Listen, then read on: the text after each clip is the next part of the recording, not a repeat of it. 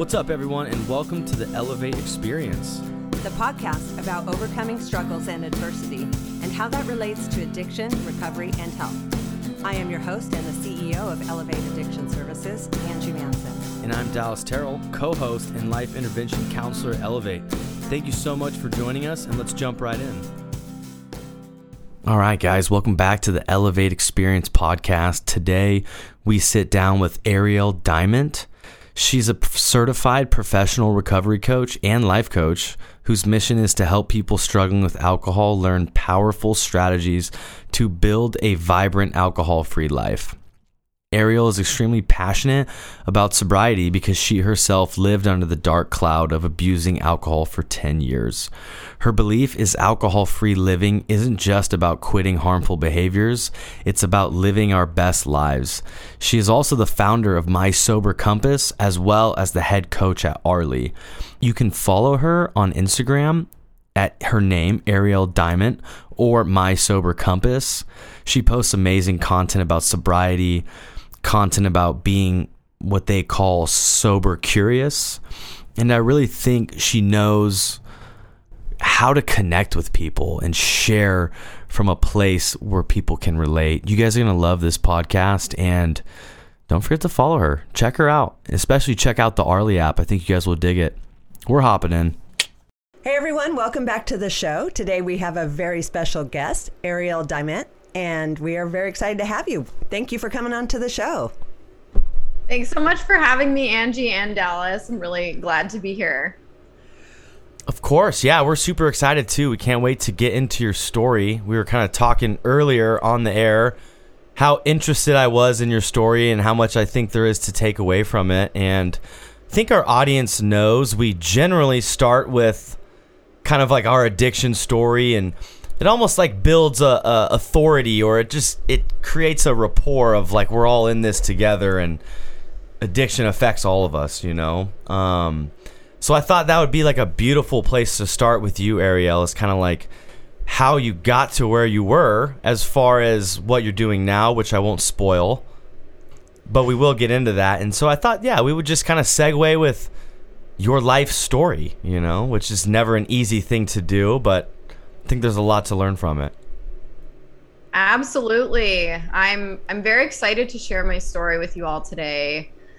There's a lot of moving parts to it, as all of our stories have. But I'll start very briefly at the beginning. I grew up in Northern Virginia, so outside of Washington, D.C. And I grew up kind of a nerdy kid. Like, I had short hair, big, thick glasses, braces, and I always felt a little bit out of place, a little bit like I didn't belong. And so what I did from a very young age is I tried to excel at things that I could. So playing sports, you know, baseball, soccer, softball, I played every kind of sport out there. I also tried to excel in school as best as I could. And I found a lot of my value that way. And when I was 13 years old, like a lot of listeners, I'm sure, my parents went through a divorce, and that really threw me for a loop. I started getting really confused about just family life in general. Mm-hmm. I felt a little bit abandoned, you know, things like that. And as I grew into my teenage years, I got pretty angry at life, pretty disconnected from myself. And that's when the first little bit of addiction started to creep in. And that looked like eating disorder. I remember walking up to my fridge and thinking, I'm not going to eat today. And I walked away. And that pattern started, and I started to drop weight. I sorted that out. You know, I went back to eating. I did go to counseling at school. Nice. And I moved forward with my life. And so with the schooling and trying my best, I got into Villanova University in Philadelphia. Wow. Went up there, and I hadn't drank up to that point. I was really proud of myself. Yeah. I'd gone to lots of high school parties, but wow, there was a message that my parents had told me of, don't start drinking. It's not good for you. You don't want to go down that road, whatever. Yeah. So no, that's awesome. Like I was kind of scared of alcohol, to be quite honest with you. So moving into Villanova, I had a lot of social anxiety, like flying the nest, trying something different, being away from home. But I was also very excited. And I remember going out to the van. I was the oldest of 4 kids. I am the oldest of 4 kids. And watching, my parents get into the van and drive away with my siblings. I went back upstairs and looked in my dorm room and thought, okay, what now? And immediately this person was like, why don't you come up to the boys' floor and have a drink? So I marched up there and I did. And I remember every person in that room, what they were wearing, what the drink was. It was a little airplane bottle of whiskey. And I poured it down my throat. Yeah, ew. And loved it. It was magical for me in that moment. I thought, wow, I have been missing out my entire life, and this is it. This is what I need every single day moving forward. No idea where this would take me in just a few years, but I think that there was a lot of expectation in going to university that we should drink. This is the culture. This is what you do. Yeah. So I did. I got very good at drinking very quickly. I joined a sorority. I surrounded myself with amazing human beings, but also human beings that love to drink just as much as I did. So partying on the weekends very quickly became partying as much as possible. I remember, I had this ritual with one of my friends where the first of the month, we would always go to the wine store, pick up those huge growlers of wine and bring them back to our place and go buy lotto scratch tickets and sit there and just have fun. And it just really seeped into every part of my life. So alcohol became my number one. And I thought, I'll just handle this when I graduate. It'll stop. I'll reel it in. Well, that's the rule, right? You can't become an alcoholic as long as you quit after college. That's what I've been told recently. Yeah. That's what they tell each other. It is the thing. It's their pact. It is. It is. And you know what? It was a very kind of secret pact with myself too at the same time, because I would look around and wonder, are people liking this as much as I am? But I wouldn't really ask. So dollar drink night, my favorite thing. I did everything that I could that revolved around drinking. Graduation came and most of my friends got jobs up in New York City. They usually went down the finance business route and I went down the marketing route. And they all seemed pretty set up for the next part of their life. And I was getting more and more anxious as graduation approached because I knew that I was staring at going back to live in my parents' house with no job. It was 2009. The financial crisis had just hit. It was not a great time to graduate. So what I did during graduation was under my gown, I stuffed a couple of champagne bottles and drank throughout the entire graduation ceremony. And my family was sitting in the stands, and I did not know this, but my mom had a long lens camera. And she was taking pictures of me. And we were there for hours. So by the time the graduation ceremony ended, I was pretty lit.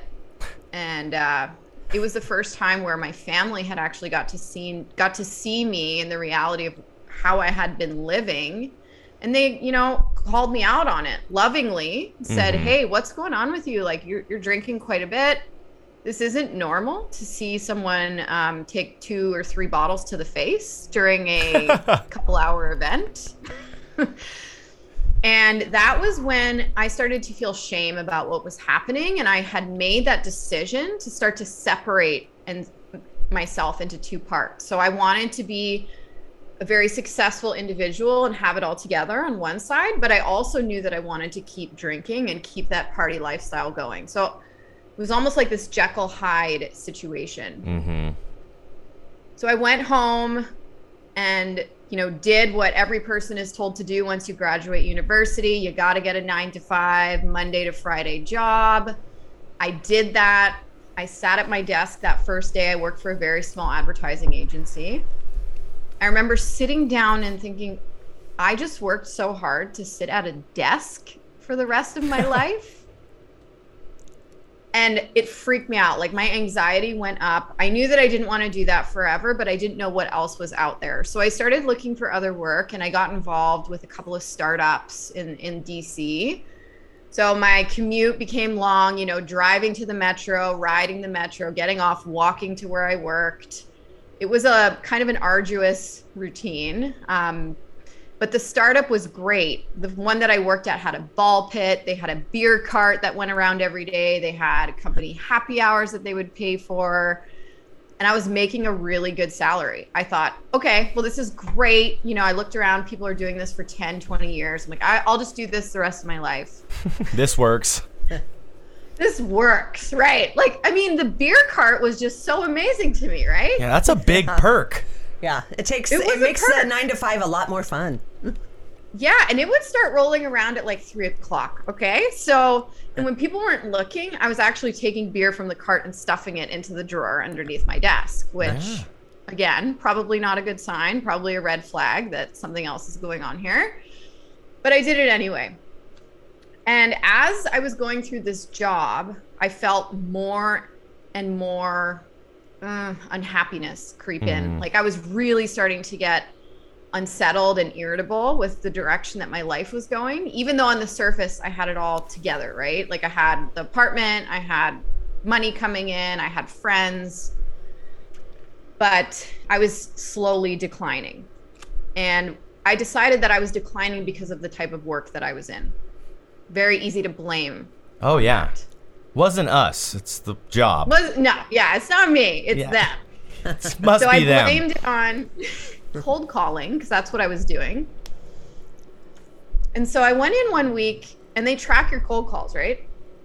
So my boss pulled me in and he's like, you need to come in my office and we need to have a chat. It's like, you have made one cold call in 5 days. What is going on? And I said, I'm just not built for this. I quit. I'm sorry. I'm not happy here. So I quit. I walked out. I felt free. I felt like, this is going to be my fresh start. And I went with my boyfriend at the time to Europe for 3 months. And we traveled around Europe. Yep. Did the whole backpacking thing, the whole experience, hostels, hotels. It was a lot of fun. But it was a lot of chaos too, because what I brought with me to Europe was myself. Should have left her back home. Yeah, I should have left.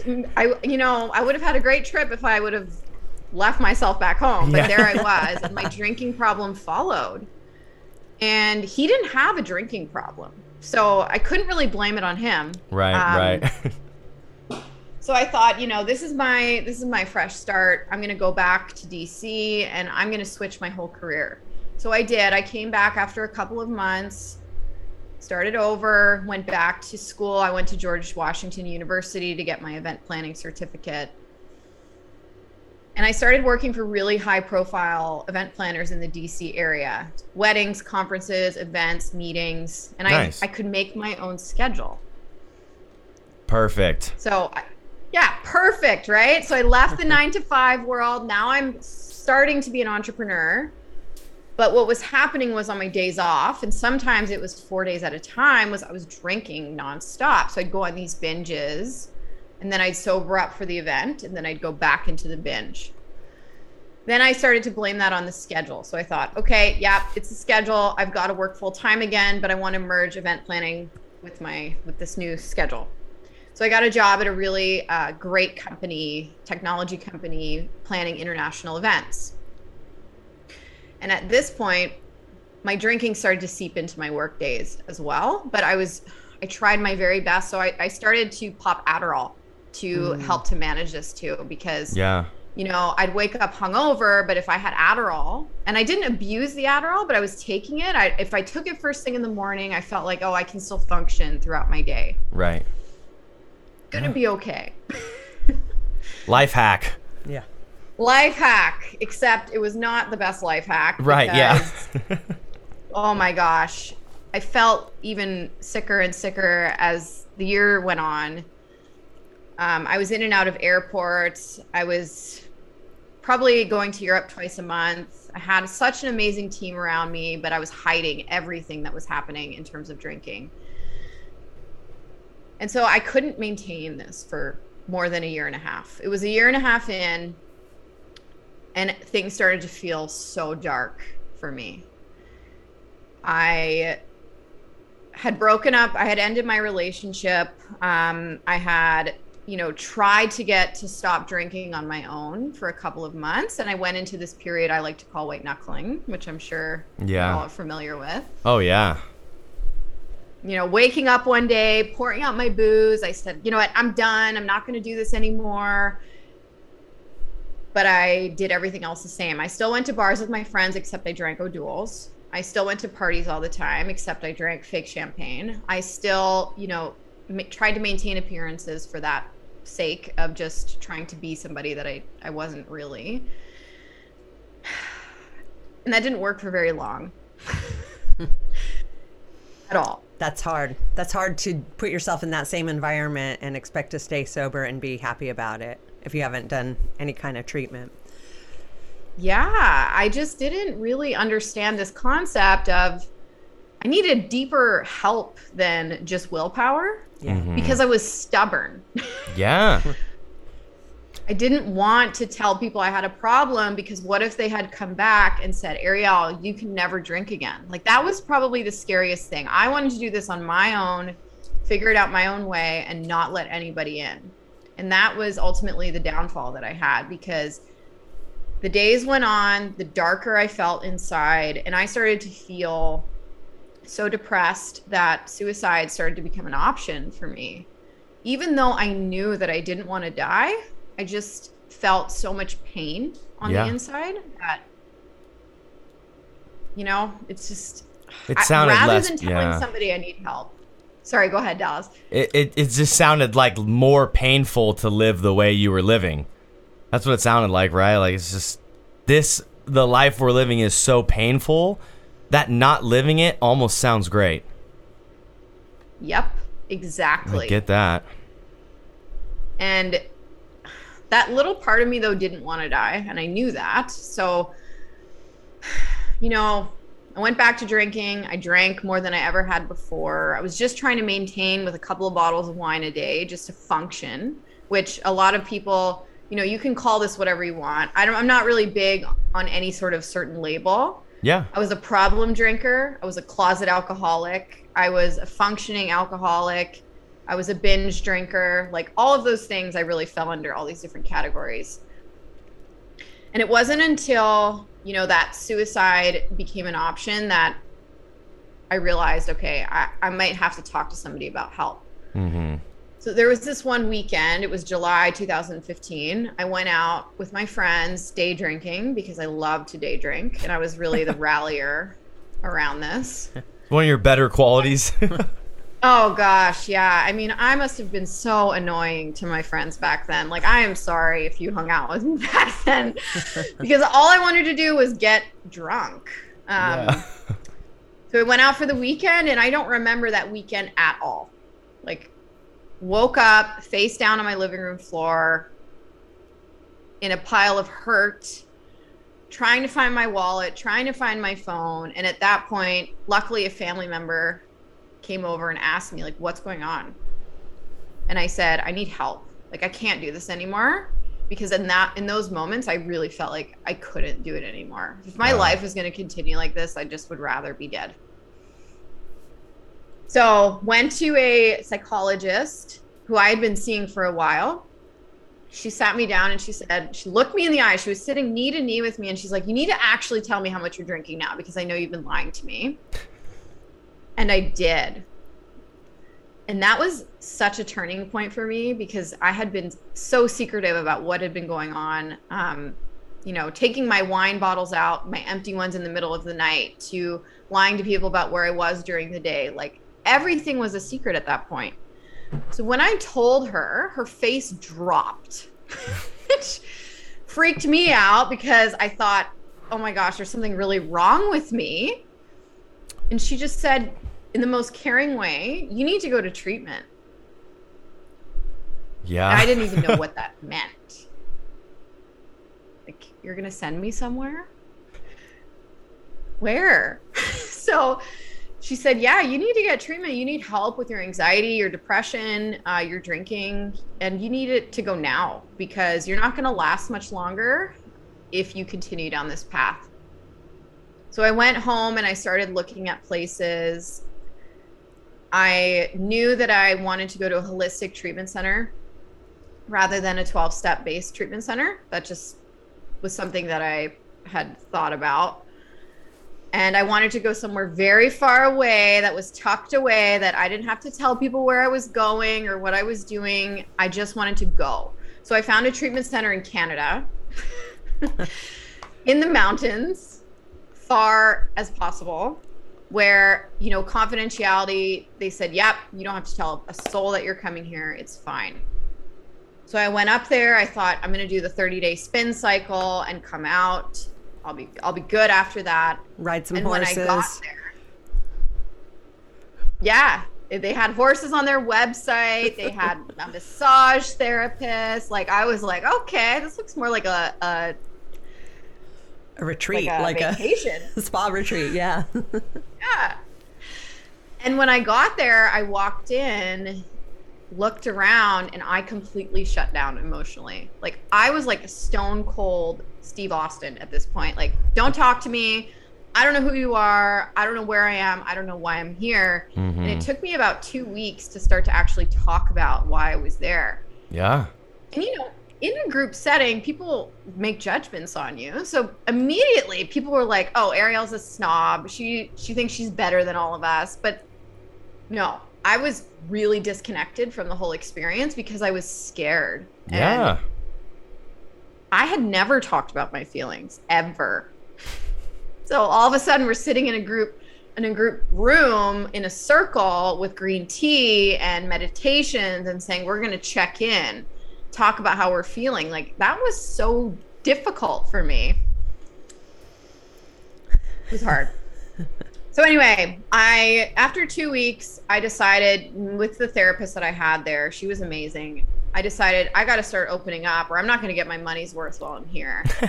And when I started that process, it was like the floodgates opened. I cried every single day. I was such a different person. I started to get really vulnerable, and I started to actually think about why I was in treatment. I wasn't just drinking for fun anymore. I was drinking because I was in pain, because I was depressed, because I was anxious, because I had things that I hadn't dealt with. And in treatment, I finally started to feel safe about sharing about these experiences. And treatment was such a game changer for me. Like, yeah. Wow. I truly don't think I would be alive today if I hadn't given myself the gift of rehab.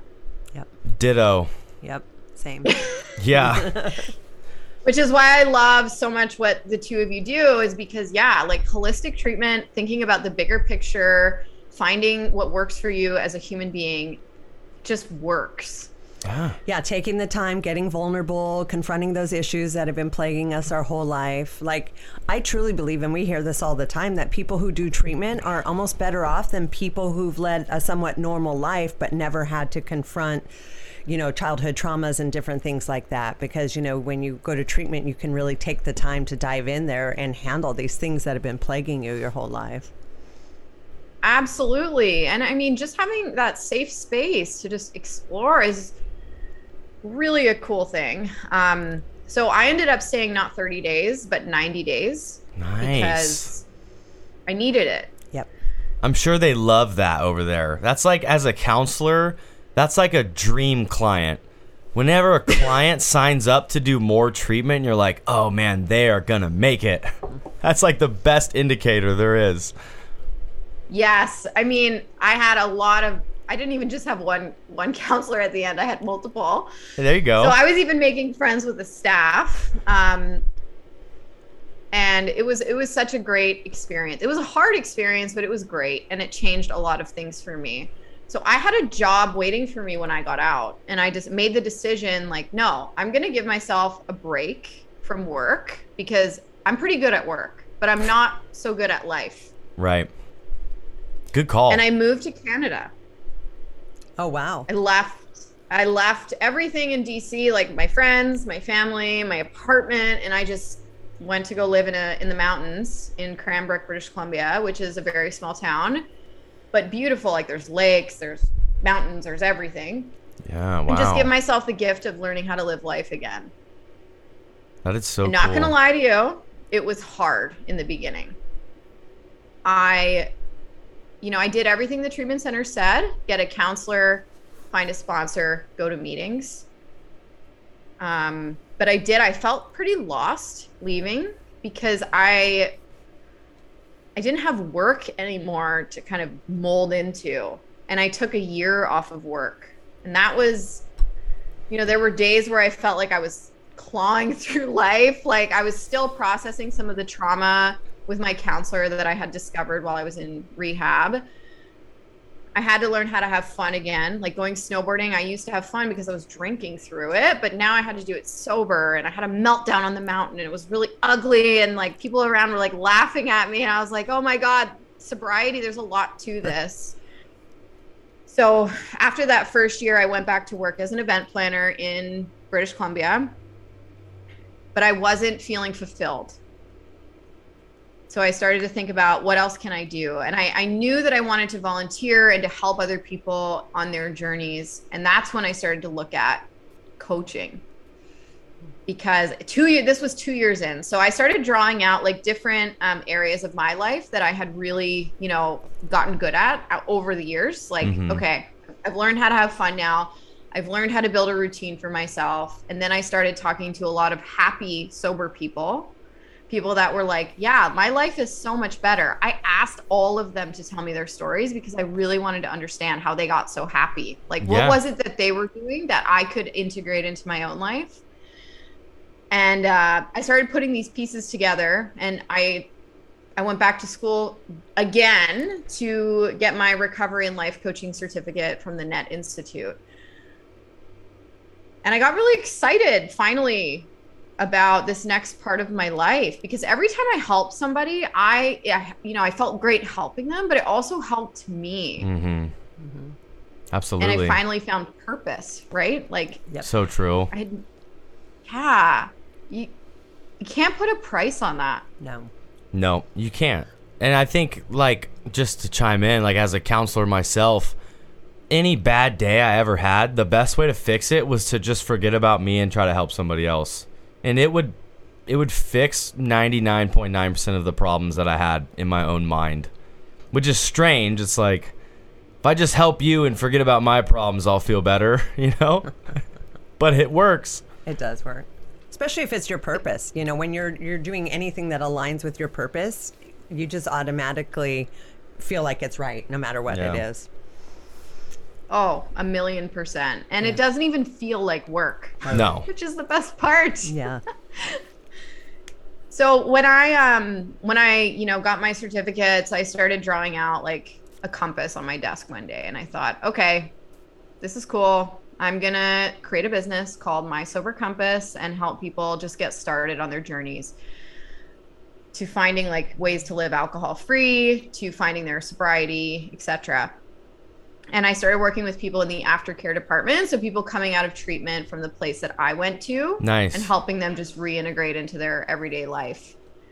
And that was really amazingly fun. Like, I loved doing it. And over the years, my program started to evolve because I started teaching the same things over and over again, and it was an interactive experience. So I was not the type of coach to like look at somebody and say, here's what you're going to do for the week. I'm the type of coach to say, I'm going to walk beside you and we're going to figure out how to do this together in a way that makes sense for you, because there's no one size fit all to like making better choices for yourself. Like, everyone is so different. Yeah. So a lot of people started coming to me, the people that, they weren't feeling their best perhaps in the rooms, or maybe they had, they read a post of mine that was like, I really resonated with what you said about hiding and wearing different masks while you're in a work setting and not telling anybody what's really going on for you. So that's how I kind of kicked off with My Sober Compass. And it's been so amazing to work with so many different types of people. But the commonality between them is it's people that don't want to stay stuck. Yeah. That see that next level version of themselves, but they're not quite sure how to get there. They just need a sounding board, and they need to figure out like different options that they have to actually move forward in their life. Yeah. And that's awesome, because that's like the exact step you take after treatment. It's like, okay, I just got my life together. It's a very big, like, now what? And now what do I do, and how do I do it safely? How do I not mess this next step up too? So that's so cool that you can fall into that category of helping people take that next step. I really like that idea. Yeah, and I also like that getting sober is not the end goal. That's just the beginning, and I think a lot of people think that that's the end. Like, if I get sober, I've tackled this thing, but it's really not. That's where you've got to now take it to the next level, not just be satisfied with, okay, I'm sober, but I'm miserable and I'm unhappy, because you experienced that early on. You could quit drinking and you could do all that, but it didn't make you happy and it didn't make you do better in life. Oh, no. And I wish, I think about, even in my coaching, like, I wish that I had had a coach back in the day to even start to open my mind to different possibilities. There was a couple of things that were going on. Like, one, I was really disconnected from myself. Like, I didn't even know who I was for many years. Two, like, I didn't even know how to get connected with sober people. This is kind of a funny story, but I think I was 25 at the time, and I went into rehab at 28. I was 25 years old, and I started noticing, this is not really making me feel my best, but I'm not sure what to do about it. And I went out to dinner with a really big group of my friends. And there was a girl who I didn't know there at the dinner, and she came in and she sat down and she's like, "Hey, everybody, like, I'm not drinking tonight." And I was like, "Oh, okay. Interesting." Nice. Cool. So, someone who's decided they're not going to have alcohol, like, I'm going to watch her. And this poor soul, she sat there and she was so upset with herself. You could just see it on her face. She was miserable, right? Like, when we were all getting drunk. So of course, I'm sure it's not the most fun thing for her to watch, but she stood up in the middle of the dinner and said, "I can't be here anymore. I can't watch all of you drink. Like, I'm leaving. Bye." Nice. And I watched her and I thought, if I decide to give up alcohol one day, I'm going to be miserable like that, right. And I used that as an excuse for so many years that I can't do this because I saw her and, she looked really unhappy. Yeah. The one instance, just held on to that one. The one instance. Yeah. Let alone all of these consequences that I'm facing of, like, perhaps losing my job or losing friendships, waking up with hangovers, losing my wallet, like falling on my face. Like, there were so many different things that I had been going through, but no, this one thing. And I think that this is the power of our brains. Like, the brain is hugely powerful. It can rationalize anything. And I think it's such a trap. Oh, yeah. It is. I will say that's exactly what happened to me in one of the few meetings I went to. I looked at these people, looked up to, or just saw that had been sober for a long time, and they were talking about their stories, and they were so miserable. I was like, first of all, I haven't done half that stuff. And second of all, if that's what sober looks like, that doesn't look fun for me. Like, why do I want to do that? Like, God, go have a drink already. Your life sucks. It was, like you said, your mind rationalizing your own behavior and making it okay to keep doing what you're doing. Yes. And it's, I kind of laugh about it now because there was nobody stopping me from Googling happy, sober life. Right. Like, at any point in time, I could have done this. You get a million results. I chose not to. Yeah. I guess I wasn't ready, or it wasn't my time, or whatever it is. But this is also why I get extremely passionate about talking about alcohol-free living, recovery, whatever we want to call it now, is because if I had maybe heard a little bit of something years ago, maybe that seed could have been planted earlier on. And we don't need to hit these massive rock bottoms to make change happen.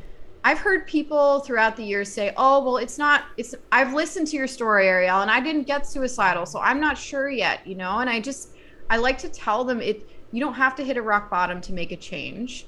You don't have to tell yourself, I'm going to be sober for the rest of my life. Like, just start today with what you have now and start to experiment and think about things a little bit differently. And we'll get there if you want. Like, it just doesn't have to be this huge, ominous thing straight off the bat. So, yeah, I love talking about that because it just, It's There's important. a lot of people out there. Yeah. Yeah, no, I love the kind of sober, curious culture for that exact reason of it doesn't have to be as bad as it was for us three. You know, you don't have to wait to lose everything to realize that maybe this isn't working out. Yeah. You know, I like that idea a lot. Yes. There's a lot of stigma around addiction in general. Yeah. And I think in terms of just thinking about things like one day at a time, I know that's the 12-step motto, but I love that motto because that's all you need to do. Even if it's 1 hour at a time, 1 minute at a time, just take life in littler, smaller pieces. Yeah, more manageable chunks. Mm-hmm. I was going to say, too, that I love the rationalization piece that you brought up. It's something I'll speak to a lot because I feel like when we're in addiction, that's like the biggest skill we develop is we just rationalize our behavior like for decades, for years. Like all the quote-unquote dumb shit that we did for decades, like at one point we voluntarily decided to do those things. Like we had to get behind those ideas like for years. Like we thought those were great. Like these are all amazing things to do. So it's like the skill we develop, our strongest skill is like justifying or rationalizing bad ideas. You know, so unlearning that, like for me, and for a lot of clients that I see, they get sober, but they still have that skill of rationalizing bad ideas or bad behaviors or bad thought patterns. And it's like one of the most difficult things to unlearn or start to change. Because now that we're sober, like you were saying, Angie, yes, we're sober. And if that's the goal, then whatever else we do is a win.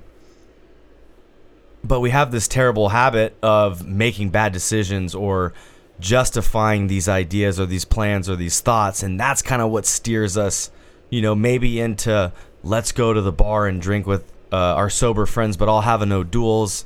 But since I'm sober, I'll be able to handle it and it won't trigger me and everything will be fine. So it's just such a big speaking point, I think of. And everyone needs like a coach or a therapist or a sponsor or somebody to help us navigate the way that we think. So I'm glad that you brought that up. I've been meaning to say something about that.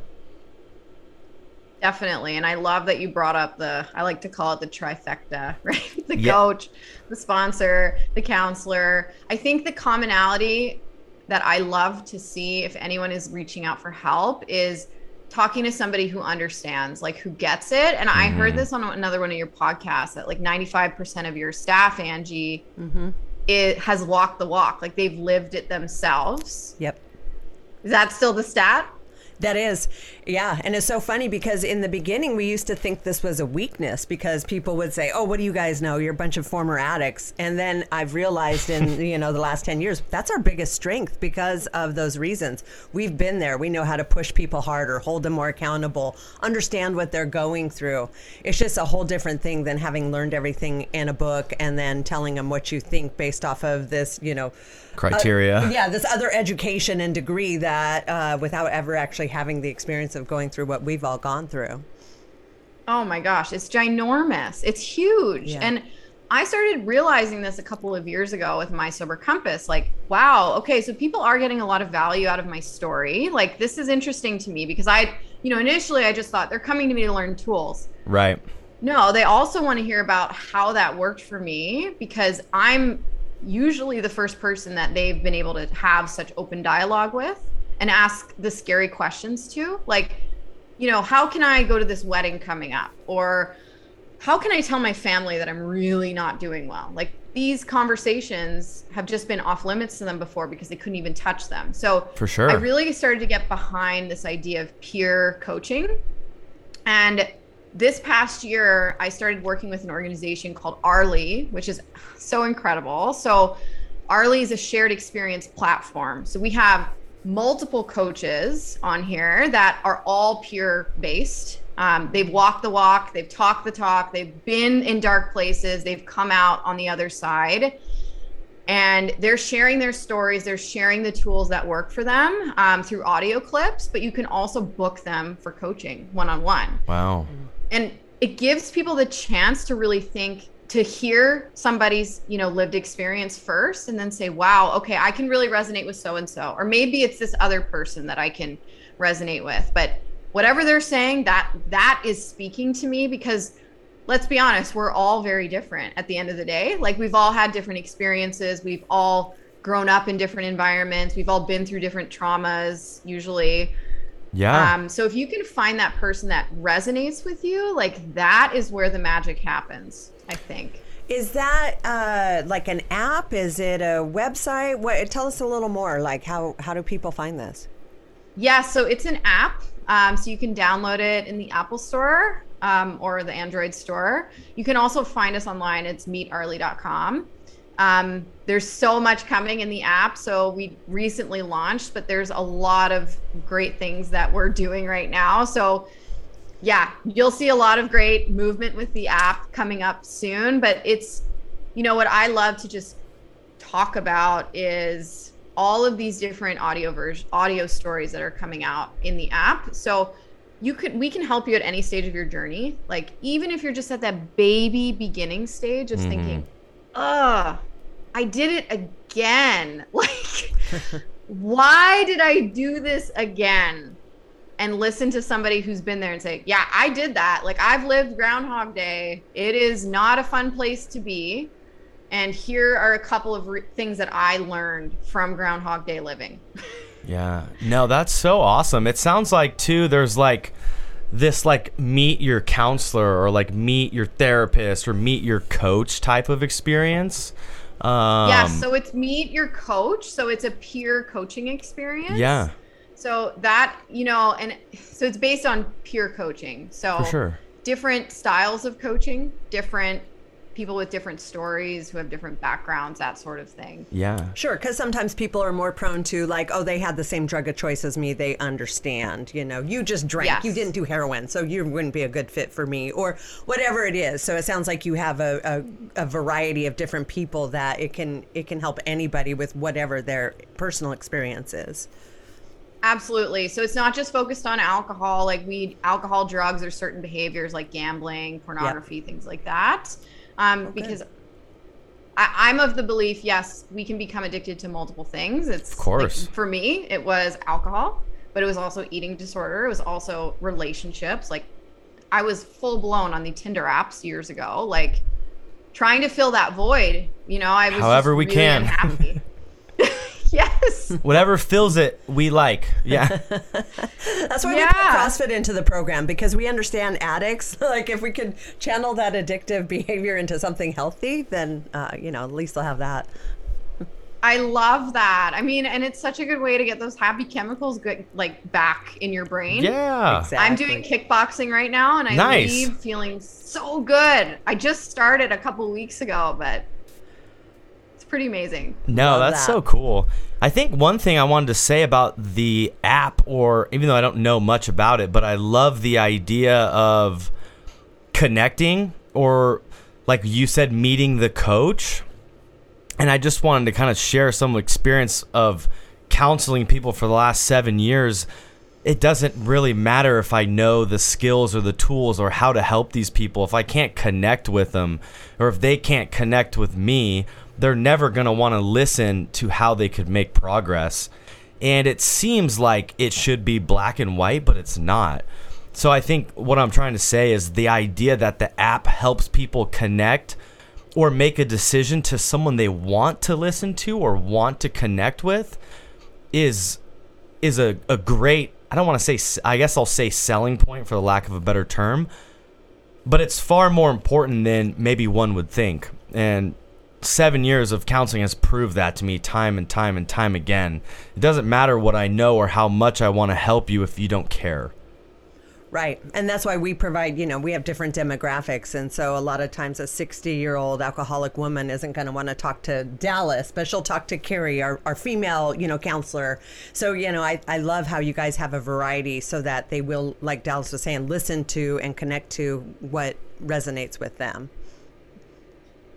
Absolutely. I mean, it's all about connection, like you said, both of you said, like, it's one thing I did get a lot of value when I was in rehab, like listening to lectures, but I really wanted that space to be able to share and reflect on, I've been there. Like, I'm looking at this slide right now and this is me. This is my life.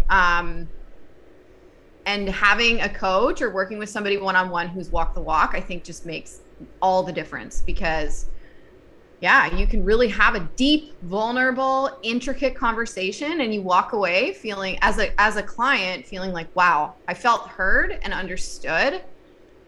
And they're walking back perhaps into a family dynamic or a relationship where they can't have that same type of discussion. So true. All the time. Not every time, but some of the time, right? Yes, absolutely. Absolutely. More times than not. You just and if you trust that they get it, there's like this like unspoken bond, where it's like you don't have to explain yourself too much if someone already understands or already gets it. Like what did you say? You said like the wedding thing, right? I don't know how many times clients have been like, what am I gonna do when I get married? And I'm like, we'll figure it out. Like, it's okay. We'll get there. Mm-hmm. When are you getting married? I'm like, are you even in a relationship? They're like, no. I'm like, okay. Well, we'll cross that bridge when we get there. Let's just get sober today first, and then we'll figure that part out, man. This is it, though. Catastrophizing. Mm-hmm. Yes. I'm not even sure if it's a real word. It is. Yeah. That's a real. I use it all the time. Yeah. That can keep us so stuck. Oh, well, I'm going to Bali in 2 years. Like, what am I supposed to do when I'm in Bali, or the wedding thing? And surf. You're right. We just got to live in the moment, and we'll get there. Mm-hmm. I think the momentum also of changing your life really helps. Like, you might not feel it straight off the bat. You're not going to probably feel your best, whether it's because of post-acute withdrawal, your brain's readjusting, whatever it is. But over time, I like to tell people, like, you are going to feel a lot better. Just hold on, keep doing what you're doing, keep talking about what you're talking about, and we will get there together. Like, just one thing at a time. Do you have like a curriculum, or like, I guess, tell me about kind of your game plan? Like, I'm super interested in that, and like where you try to take people. I know you hinted at like being customized and meeting people where they're at, which I love. Is there more that you can expand on that? Because I think it's just so interesting. Definitely. So with My Sober Compass, I offer like an exclusive one-on-one program with people that I work with. So awesome. Essentially, it's a 3-month program. Okay, cool. They work with me one-on-one weekly, and it's very interactive. So they get, a shared Google Drive with me. They get all their sessions recorded. And I cater each session based on the person where they're at. So I have, a lot of different tools and theories and teachings that I use. But really, it's about me getting to know the person really well in that first discovery call that we do together, finding out if they're a good fit to work with me. So, sometimes it's people that they're not quite needing rehab just yet. Like they could be heading in that direction, but I definitely don't pretend to be a rehab. Like, that's not my thing. Or I help people coming out of rehab that for sure are perhaps walking back into a problematic environment, or they're a CEO or a CFO of a company, and they're like, I don't want to tell anybody what just happened, but I do want to make adjustments in my life. It's awesome. So really working in a private, confidential setting, like over Zoom, so they can do it anywhere. They don't have to be around anyone else. And walking them through, just how to live life differently.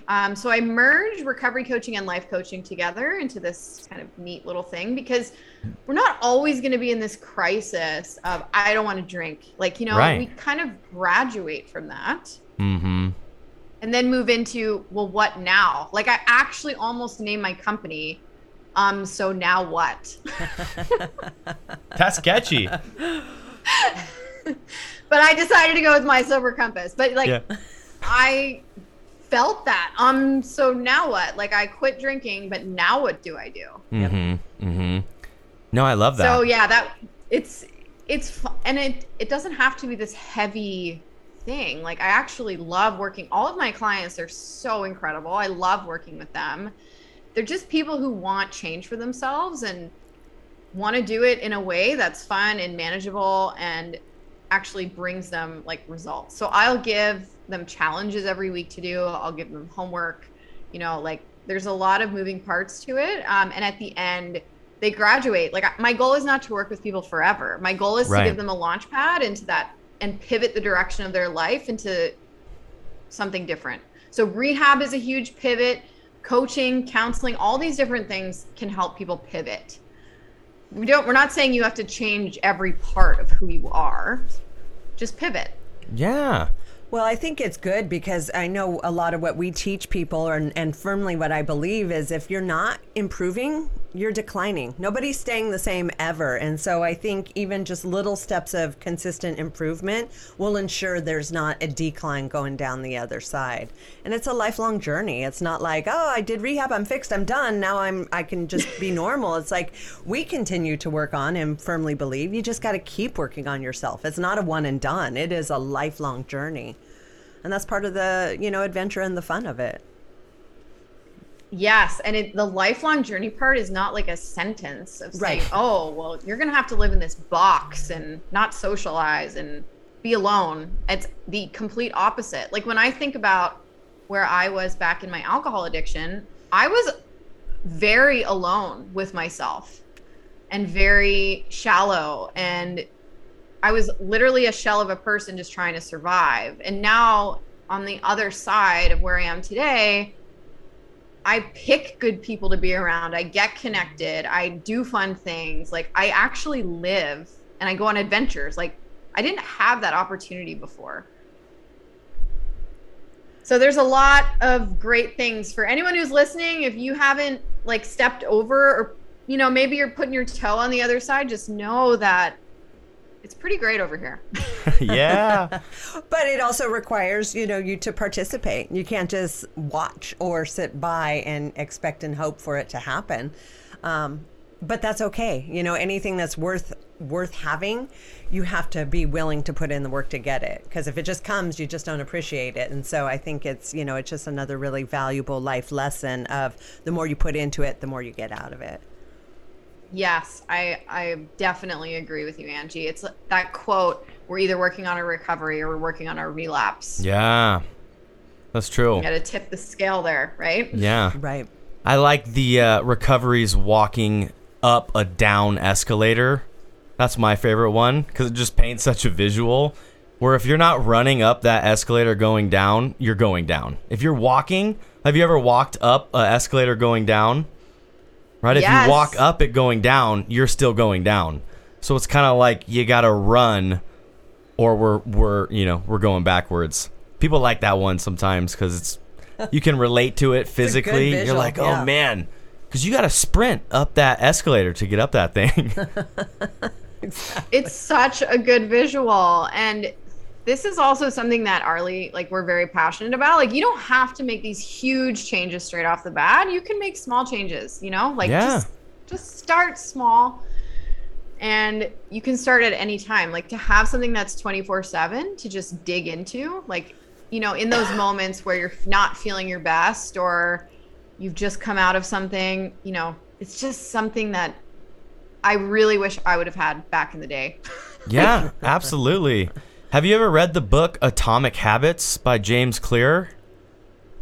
I just ordered it. Oh, nice. Okay, good. Tell me about it. Because I had 2 people tell me about this the past month. So the things that I really liked, I read the book for myself because I love, self-improvement, personal growth. It's kind of hard not to when you're in this space. But the things that I found that were very relatable or shareable was one, exactly what you said. If you're going to make a change, you should start very small and losing 1 pound a week rather than I need to lose 70 pounds by the end of the month. Essentially, we set ourselves up for failure with creating these crazy lofty goals and then we don't achieve them and then we get stuck and we hate it. So, breaking a goal down into the tiny little details of I'm going to do 2 push-ups every day. And if I can do 2 push-ups every day, then I'll do 4 and then 6. And the next thing you know, you're a guy or a girl that does push-ups every day. Now you become a person that works out every day. And the idea of being someone that works out every day is far more productive than how much pounds you lost. So that was like a really cool, like, shareable idea with clients and people in recovery, that it's more about making a habit of being the person you want to be rather than getting to where you want to be. Like, being that person feels just as good as getting that goal. And then habit stacking was really cool about that book too, where you start doing something you want to do during a time you're already doing something.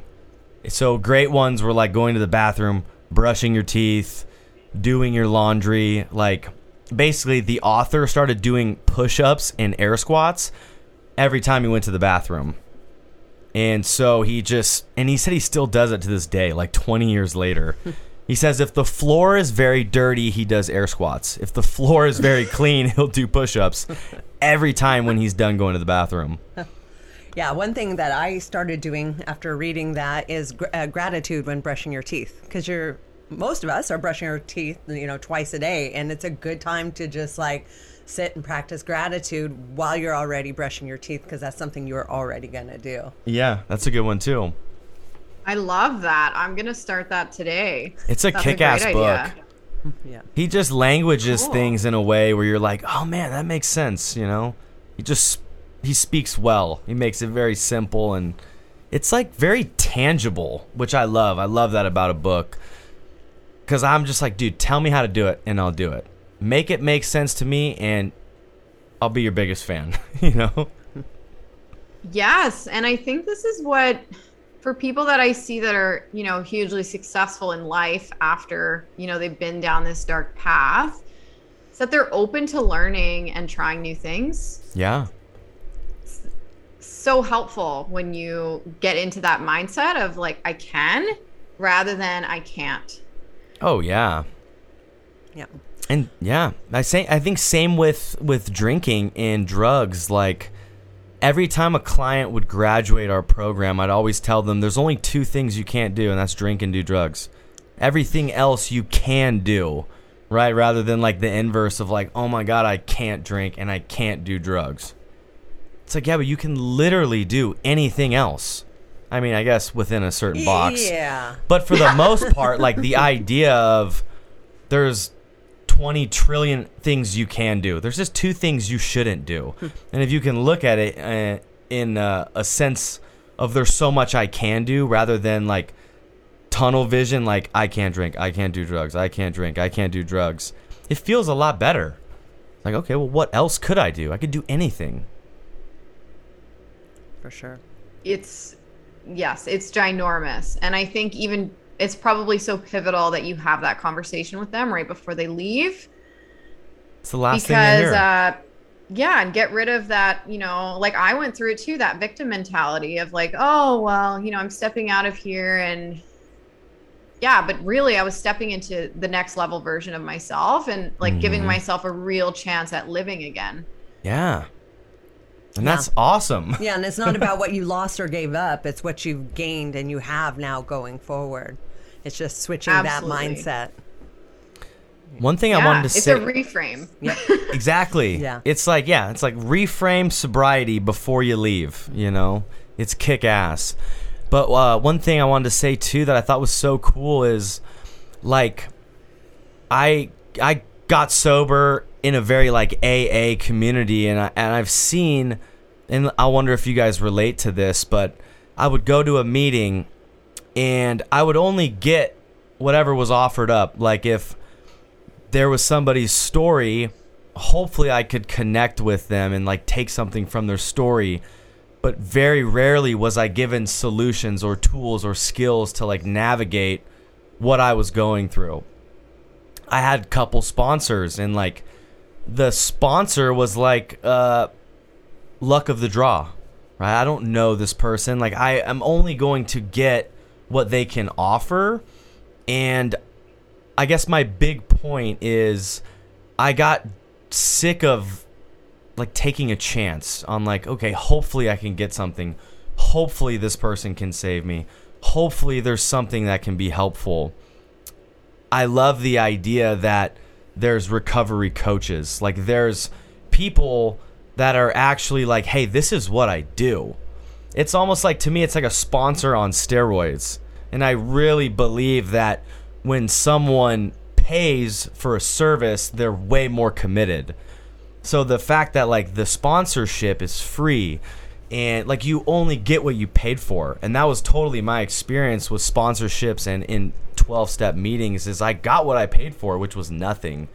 And I don't mean that in a negative way. I mean it just kind of like cut and dry. That was my experience. So the idea that there's someone like you and there's a program out there with curriculum like you're saying gets me really excited. Like, I think that's such a cool thing, and I wanted to say that to you. Yeah. And I'll just chime in. Of course. I'll just chime in that out of the few meetings I went to, I never got that connection. And I think that's why that modality never worked for me. I just more like used it as a means of saying, well, I'm not like that. And that wasn't me. And I wasn't that bad. And ooh, that looks terrible. And so I never got that connection. So that modality never resonated with me. And therefore I didn't, get sober with it. Besides the victim, you are powerless. There was just a few things about it, but definitely I didn't get that connection. There was people that wanted to help. I was a female walking into a group, and the females want to kind of protect the newer girls. So I enjoyed that, like, they wanted to take care of me kind of aspect. But I also there was nothing I heard in the meetings I went to that made me go, okay, you're right. This is going to work for me. I love talking about this subject too, because there's a lot of confusion out there about the difference between coaching and sponsorship. Mm-hmm. Like, a ton. I get questions all the time. A lot of people think that coaches are in competition with sponsorship, but the way that I like to talk to people about it is, think about a coach as someone who can connect you to all of the things that are moving around in that bigger picture. Yeah. So if you were to have a conversation with a coach and say, yeah, I've been thinking about going to a 12-step meeting, in my belief, your coach should absolutely support you to do that. Like, if that's the route that you want to go, and your coach should be able to speak to some of the strengths of the 12-step program, or of Refuge, or of Smart Recovery, or whatever it is, and just be that connector. Because what I love to see is just, there's a lot of, we can get stuck in our heads in early sobriety, or when we've made that change earlier on, and talk ourselves out of trying things. But I truly do think a good coach will be able to connect you and just have a conversation about, this was my experience at this program, and these are the benefits that sponsorship could add to you. Maybe you had a bad experience at a meeting, but you can always try a different meeting, like things like that. So just, it's not like painting it, not everything has to be positive, I guess. I don't want to sound like, I've got to paint this positive picture about every single thing, but I think just bridging that gap to try new things is a good quality of, like, a high performance coach, like somebody that would probably be really good to work with somebody. Yeah, well, and I think that's the difference too, is we're all open, and I'm all for and supportive of any modality that helps somebody get better and stay sober. And I think, unfortunately, with different modalities, it's my way or no way. You can't possibly get sober doing that, or if you don't do all these steps, you will relapse. And so I think if we can start to change not just how we operate, but get other modalities to be more open to, there is other ways and there is other means of handling and getting sober, we'd be able to reach more people, because there is no one size fits all. So much. And this is one of the things that, in terms of, like, all the coaches that I'm working with now, we don't set expectations on members who come in to work with us. Like, it's not, you don't have to be sober to work with us. Like, we want you to talk about everything that's happening for you, not set pressure on you. You're already pressuring yourself enough, probably, to make changes happen. And just say, whatever you're going through, we're going to be there for you. Like, this, just talk to us about what's happening for you, because there is no such thing as failure with Arlie. Like, there isn't. Like, just come to us and have a chat with us, and we'll be there for you. Like, because in terms of, like, even if you think about relapse, it's a high number, and that's okay, because I like to say people are going back out, doing their field research, and hopefully coming back. Like they had something else that they needed to go learn. Yeah. And then they came It's back. True. That's true.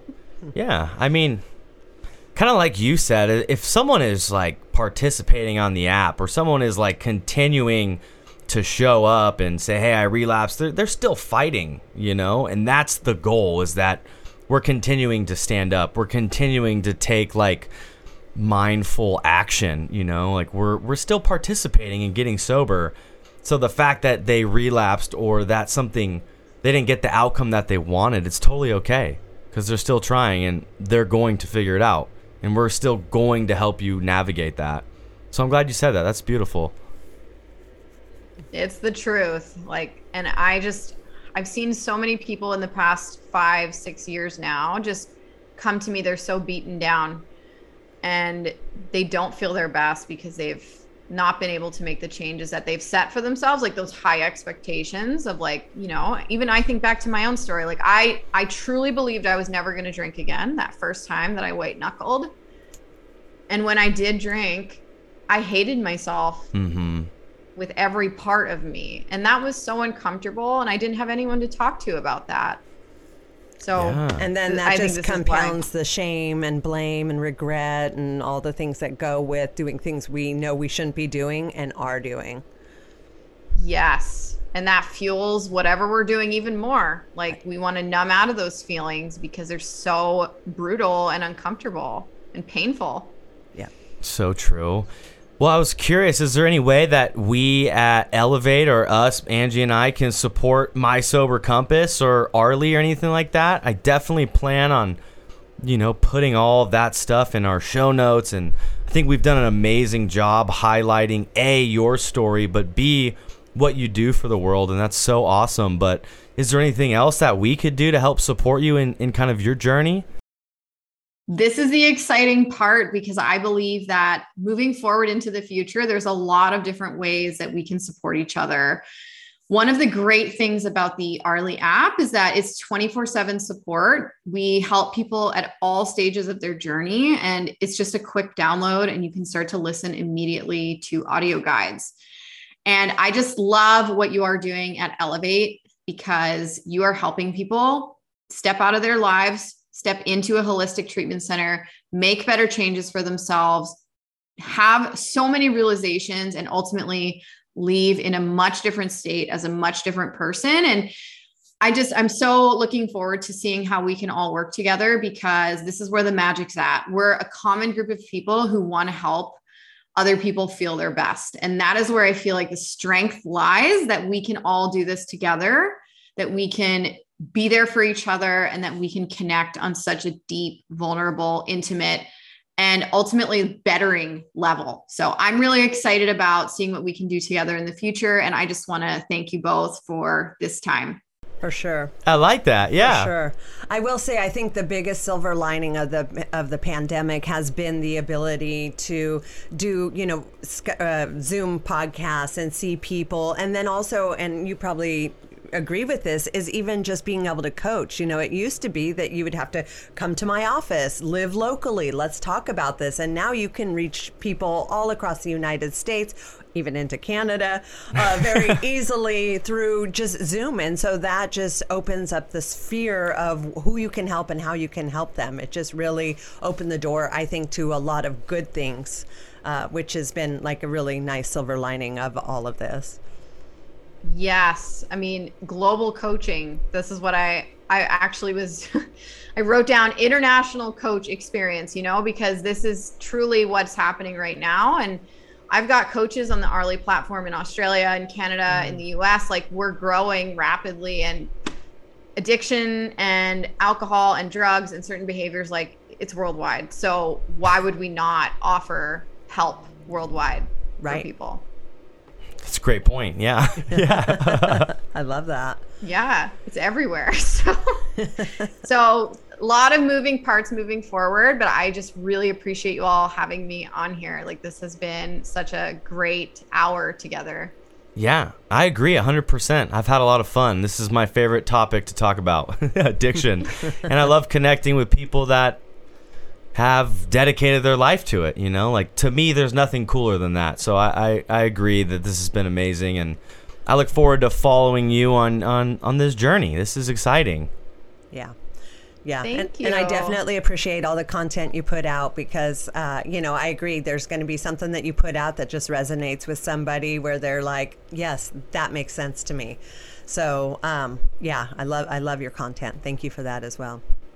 Oh, thank you so much. So there's 2 places actually that you can find my content or our content. So it's at My Sober Compass, or the other Instagram for Arlie is at Meet Arlie. So there's 2 different places now. But there's, this call for me, the theme has been connection and support through connection. Like, find somebody who you gel with, who inspires you, who's maybe a couple of steps ahead of you, and work with them. Like, talk to them, have that initial conversation with them, and it'll help you pivot so quickly. Just start. Doesn't have to be a huge leap, but just start, even if it's small. I love that. Perfect. I love that. The best advice is always the most simple advice. Just do it. Just get started. Just do it. There Too you simple. go. People are like, no, it can't be that easy. No. People hate that advice, but it's the truth, and it works, and it really does. Yeah. Awesome. Well, thank you so much for coming on our show. You've been such a pleasure to talk to. Definitely like-minded in our approaches and philosophies and theories. And so I really did enjoy talking with you today. Thank you. Thanks, Angie. And thank you, Dallas, also. This has been really fun. I really appreciate your time. Likewise. And we'll stay connected. I look forward to that. Sounds great. All right. Well, hey, enjoy the rest of the day, and hopefully we'll all talk soon. All right. Okay. Thank you, guys. Thank you. All right, guys. That's our show for today. We hope you found some value from listening. And if you did, please share with someone you know or love. You can find us on social media. We are at Elevate Addiction Services. And if you or a loved one are struggling with addiction, please call our toll-free, confidential 24-hour helpline at 833-33-SOBER or visit our website at elevaterehab.org.